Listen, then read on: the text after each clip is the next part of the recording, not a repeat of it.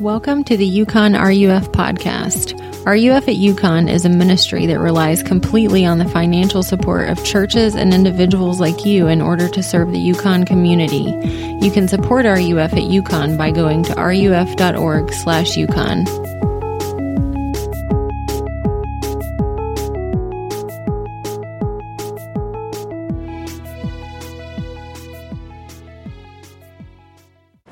Well, guys, way to go. You're almost done with the semester, and who is like severely demotivated after that long break?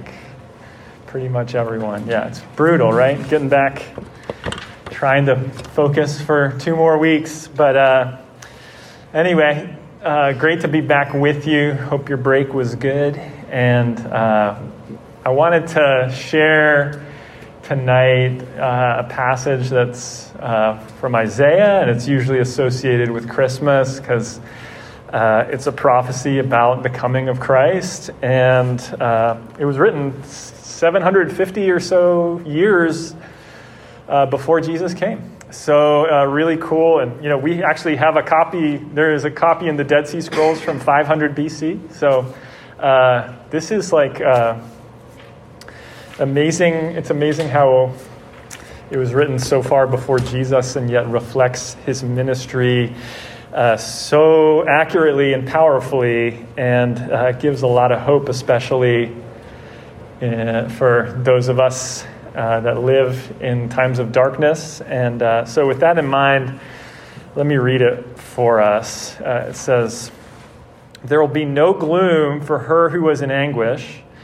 In the former time, he brought into contempt the land of Zebulun and the land of Naphtali, but in the latter time, he has made glorious the way of the sea, the land beyond the Jordan, Galilee of the nations. The people who walked in darkness have seen a great light.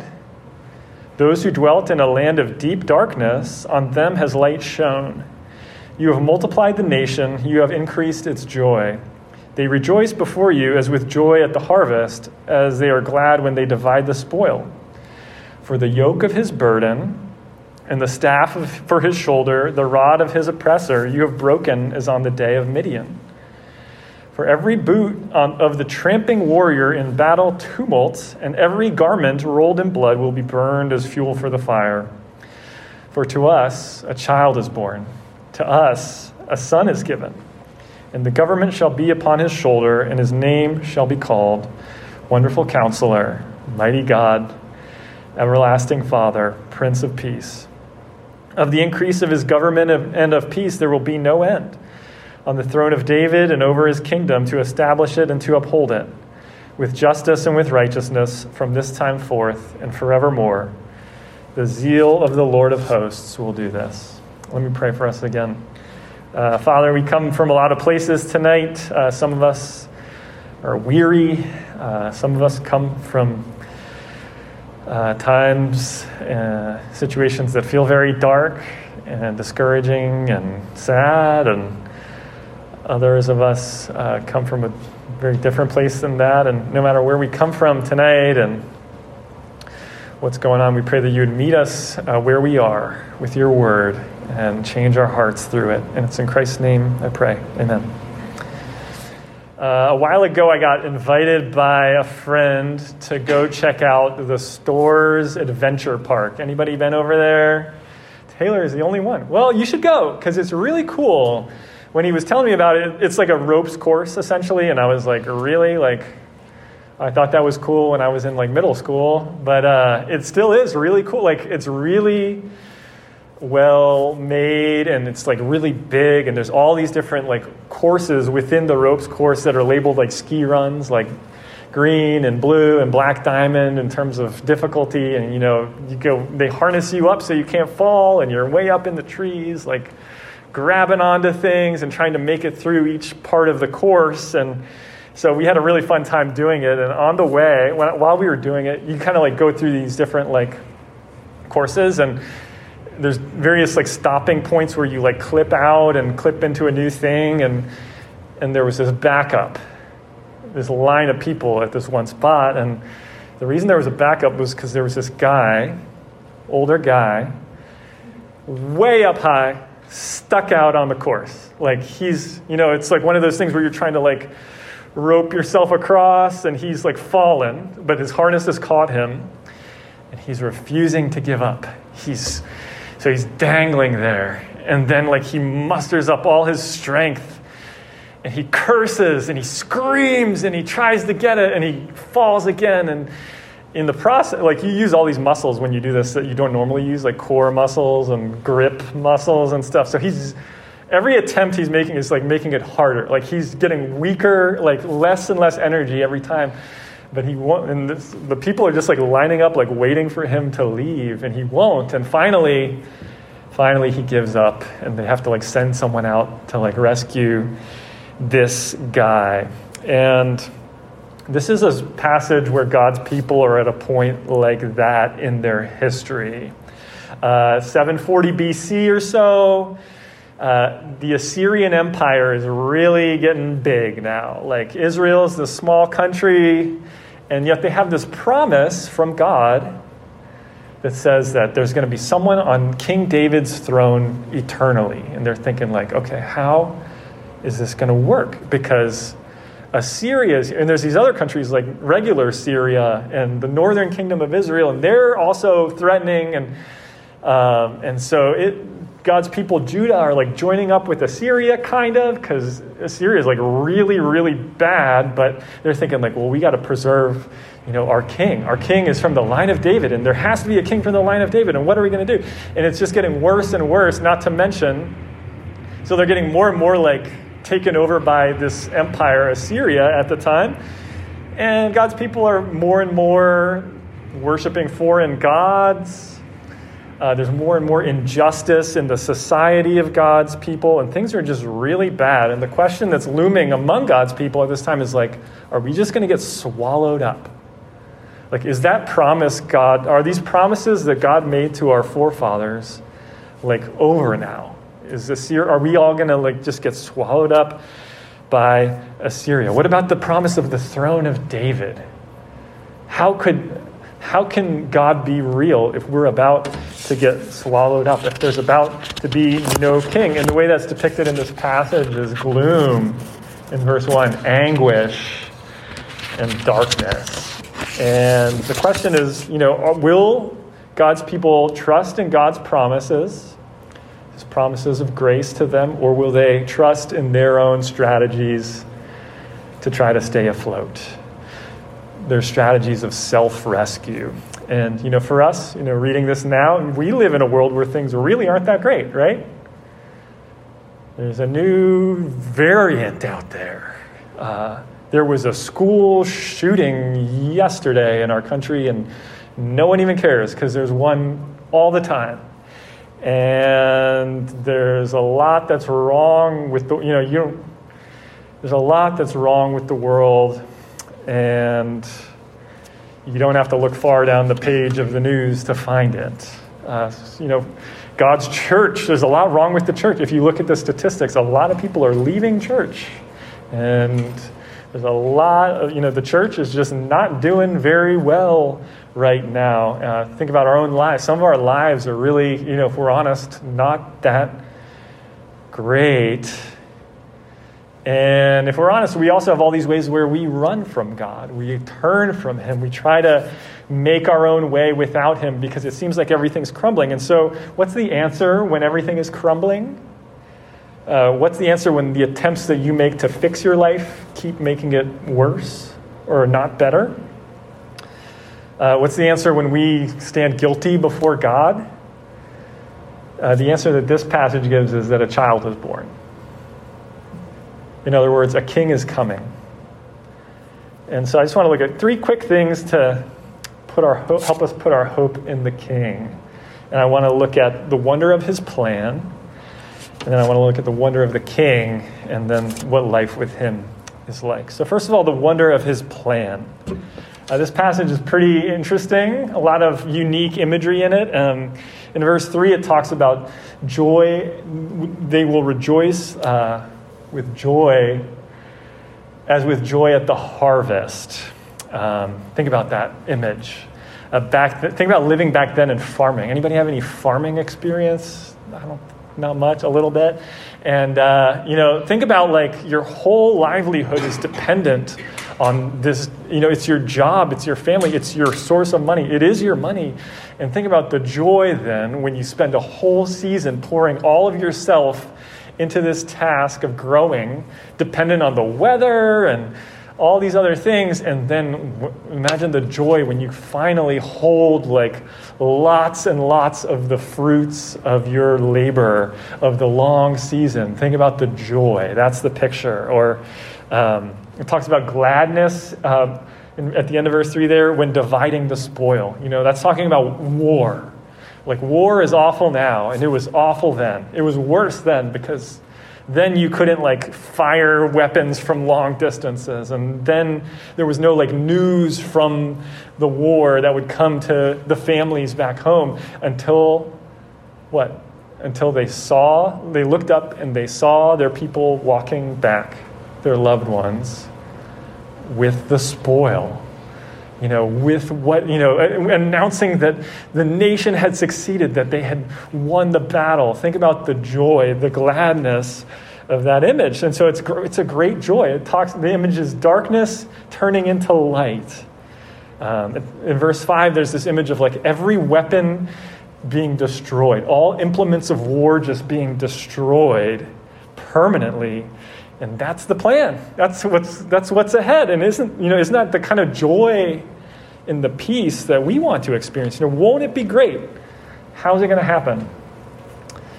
That's where we get into the wonder of his plan. First of all, talks about Galilee in verse 1. Galilee was a place, part of Israel, with lots of Gentiles, though. So there was a lot of Gentiles there. It was actually the first part of Israel to fall to Assyria, the weakest part of Israel. So much so that when Jesus came, who was from Galilee, people said, like, can anything good come from Nazareth? Or like, how can anything good come from this part of our country? It's so bad. So it's coming from Galilee. And in verse 4, it has this image of you have broken as on the day of Midian. Do you know the story of Midian in the book of Judges? That Midian was the group who was oppressing Israel way back when, hundreds of years before. And Midian was bad like Assyria, and they were cruel and awful. And God's people wondered how God would deliver them. And listen to this. This is from Judges chapter 6.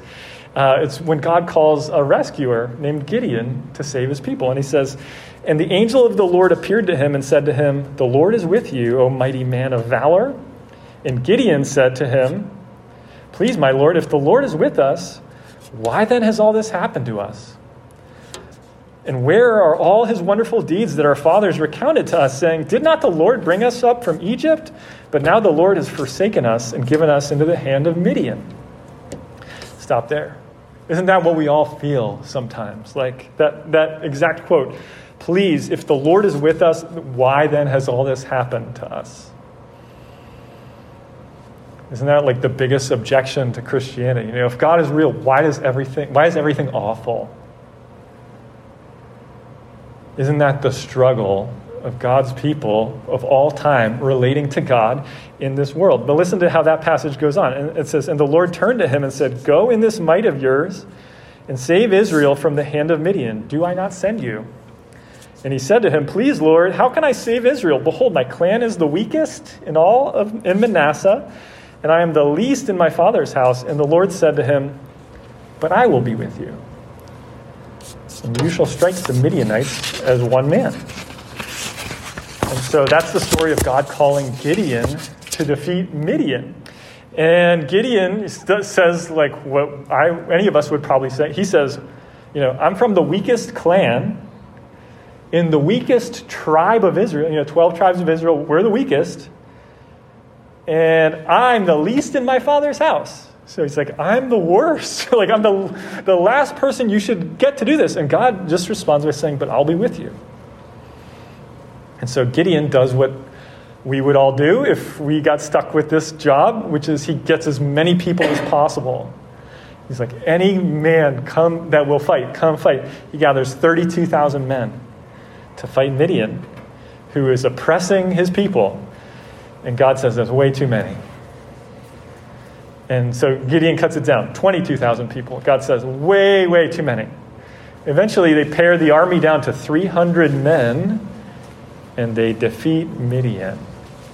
And what you need to see is God is just like this all through the Bible. You know, like the way he starts Israel, this family that he's going to use to save the world, he decides to do it through an old barren woman who's 90 and has never been able to have kids. He says, I'm going to start a family with you. Or he allows, for instance, Joseph to be sold into slavery in Egypt. He allows his people to be enslaved in Egypt for 400 years. When he brings them out, he says, you know, let's not go around the Red Sea, let's go through it. When they go into the promised land that God promises, he says, you know, let's not fight like normal. Let's like march around the city of Jericho and yell to bring it down. Why is God like this? It's for his glory. It's so we'll trust him. It's so we'll run to him. One of my kind of favorite classic movies is The Princess Bride. Anybody seen The Princess Bride? Really fun movie. And one of the characters is Inigo Montoya, who's on a mission to avenge the death of his father. And so he's learned to be a master swordsman. And there's a point in the movie early on where he meets up with the dread pirate Roberts, and he says, to his friend Fezzik, he says, I'm going to fight him left-handed. He's right-handed. He said, I'm going to fight him left-handed. And so he fights him left-handed, and he's losing, but he's smiling. And the reason he's smiling is because he says, I know something you don't know. I'm not left-handed. And then he switches to his right hand, and he starts like easily beating him. And then the dread pirate Roberts is actually doing the same thing. He's like, I'm not left-handed. And you know, why did they do that? Like, they do that to show off how awesome they are, right? Like, if you can, it's one thing to beat someone with your dominant hand, but if you can do it left-handed, you're really awesome. You know, I think about like if you needed brain surgery, and you're like trying to pick a surgeon, and you were like, well, here's this one surgeon. And he says, watch this, I'm going to perform the exact same surgery that I'm going to do on you. I'm going to do it blindfolded though. And he does it. Imagine if that, you would be like, yes, you do mine. Keep your eyes open though, but you do mine, okay? God, his glory is shown when he stacks the odds against himself and still prevails. And we just need this so bad. Because our tendency is to be like, you know, I'm kind of awesome. I can do a lot. You know, I need God, sure, but like not that much. When the reality is, like, you don't know enough to know how much you need him. Like, you have more you can't even begin to grasp God. That's how far we are in our thinking from God. You know, I had a professor when I was a grad student who said, you have more in common with my dog than you do with God. And we don't like that, right? It's not our favorite thing to realize about ourselves. And so what will make us bow? What will turn our hearts away from our self-focus to God? The great salvation of the Lord, when it's all stacked against him, like in this case, and he still prevails. He still saves. And that's where we get to the wonder of the King. In the last two verses here, verses 6 and 7, it says, a child is born, and this child is the eternal King. And they show us so much about who this king, you know, more than we typically think of when we think of Jesus. It says he's the wonderful counselor. Take the picture of a counselor that you have out of your mind, like not like a therapist, but think about like a strategist. So a supernatural strategist. Someone who's got it all mapped out, who can see 20 moves ahead. Anybody see that Netflix show, The Queen's Gambit, that was on, really popular a while ago? It's the story of this chess prodigy, this girl, and she learns the game of chess and kind of realizes she's amazing at it, and it depicts her in all these ways, like kind of seeing like many moves ahead. She like, her brain is just like crazy, and she like maps it all out on the ceiling of her room at night, and she's just like playing games in her head, and she can see ahead so many moves, so much so that like if someone like me were to play her in chess, it would be like we were playing two different games. because I know like the basic rules of the game and how to play, but like she's playing with so much more than me. She would destroy me in chess without even trying. That's kind of what the wonderful counselor thing is about. A ruler with wisdom beyond human capability. Like, he sees it all. He's got it mapped out in a way that you could never conceive, which is exactly what God's people need at this point, when Assyria is looming and they're about to be swallowed up, and that's what we need too. Because honestly, like, how are you going to figure it out? How are you going to map out your life in this world? So wonderful counselor, Almighty God. Almighty God is just a title of God in the Old Testament, and it's given to this child that it's talking about. A child who is the one mighty God. He's got all the power. All power in this world is derivative of his power. That's who he is. It says he's everlasting Father. Also a title of God in the Old Testament given to a baby. This is a child who is the one mighty God, the one with the power to carry out his wise plans. Everlasting Father denotes like, it means like benevolent protector. I think about when I became a father 7 or so years ago. My daughter Margot was born, and I can remember holding her in my arms for the first time, just after she was born, having never had a child before, never been a dad before until then, and holding her and immediately having this thought, which was literally this: if anyone ever hurts her, I will destroy them. That was like the first instinct of me as a dad. Imagine an eternal, perfect version of that.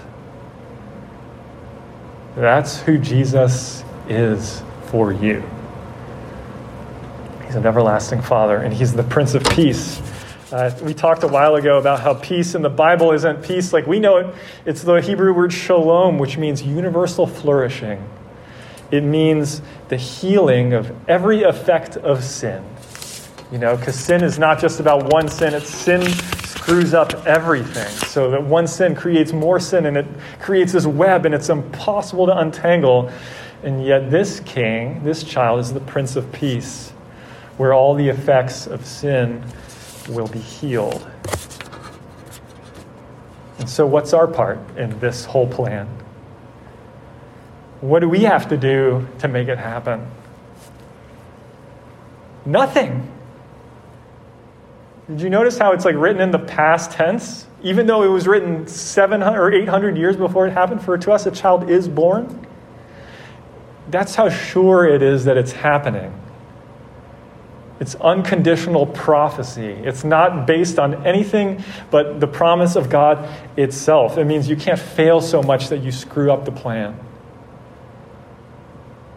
A virus can't get so out of control that it screws up the plan. You can't out-sin his gracious plan to save you. And maybe you feel like a failure tonight. I often do. Or maybe your life is a real mess. Or maybe you just look at the news or the darkness of the world and it kind of makes you want to give up. Don't forget about the child. Don't forget that he will rule forever. Don't forget that everything bad is going away. Don't forget that the light is already shining, and it will get brighter until we see it in its full glory. It will not go out. And so what will life with the King be like? We can't stop the plan from happening. We can miss being part of it. We can miss being one of God's people, but God's plan is happening. The King is coming. And so what will what should life with the King be like? How ought we to live now that the King has come and that he's coming again? Simple answer, live like he's the King. Because he is. Be like him. Step out in faith and wait. Stack the odds against yourself and watch him work. when the odds are stacked against you, or step out in faith and do the difficult thing he's called you to, even though it's hard. Live with hope. When things go really wrong and when things are really awful, we often despair, but maybe what we should do is kind of wonder in our heads, how's God going to fix this? How will God's glory be displayed through my suffering?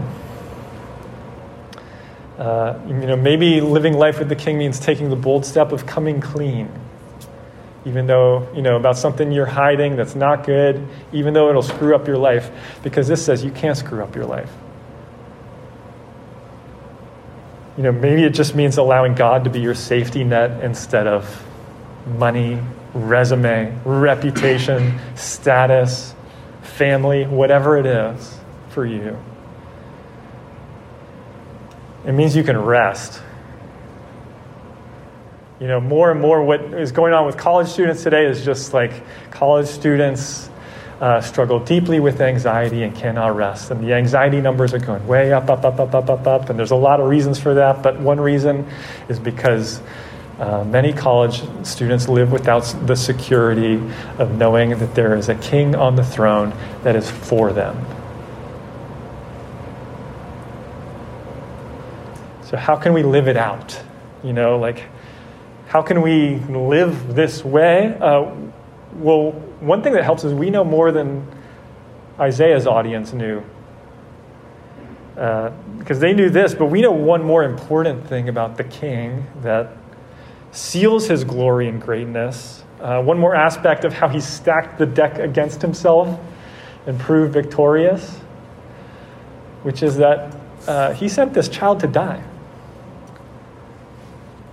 He said, I'm going to send the king and kill him. That's how I'm going to win. I can win with a dead king because Jesus ultimately came to conquer death.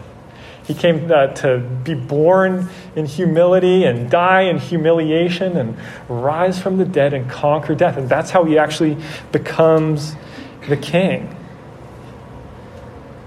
And he dies so that we can reign with him.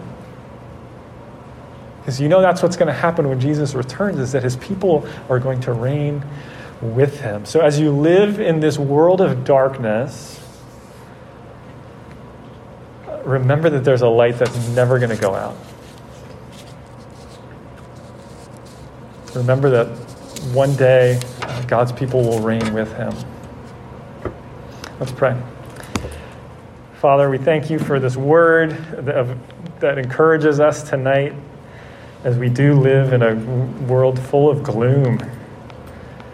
Help us to live with hope and to rest and to rejoice in your salvation. Would you heal our world, heal our families, and all the ways our lives are broken that we feel, and would we have a taste of your peace even now? And help us to see more of the King. It's in his name we pray. Amen.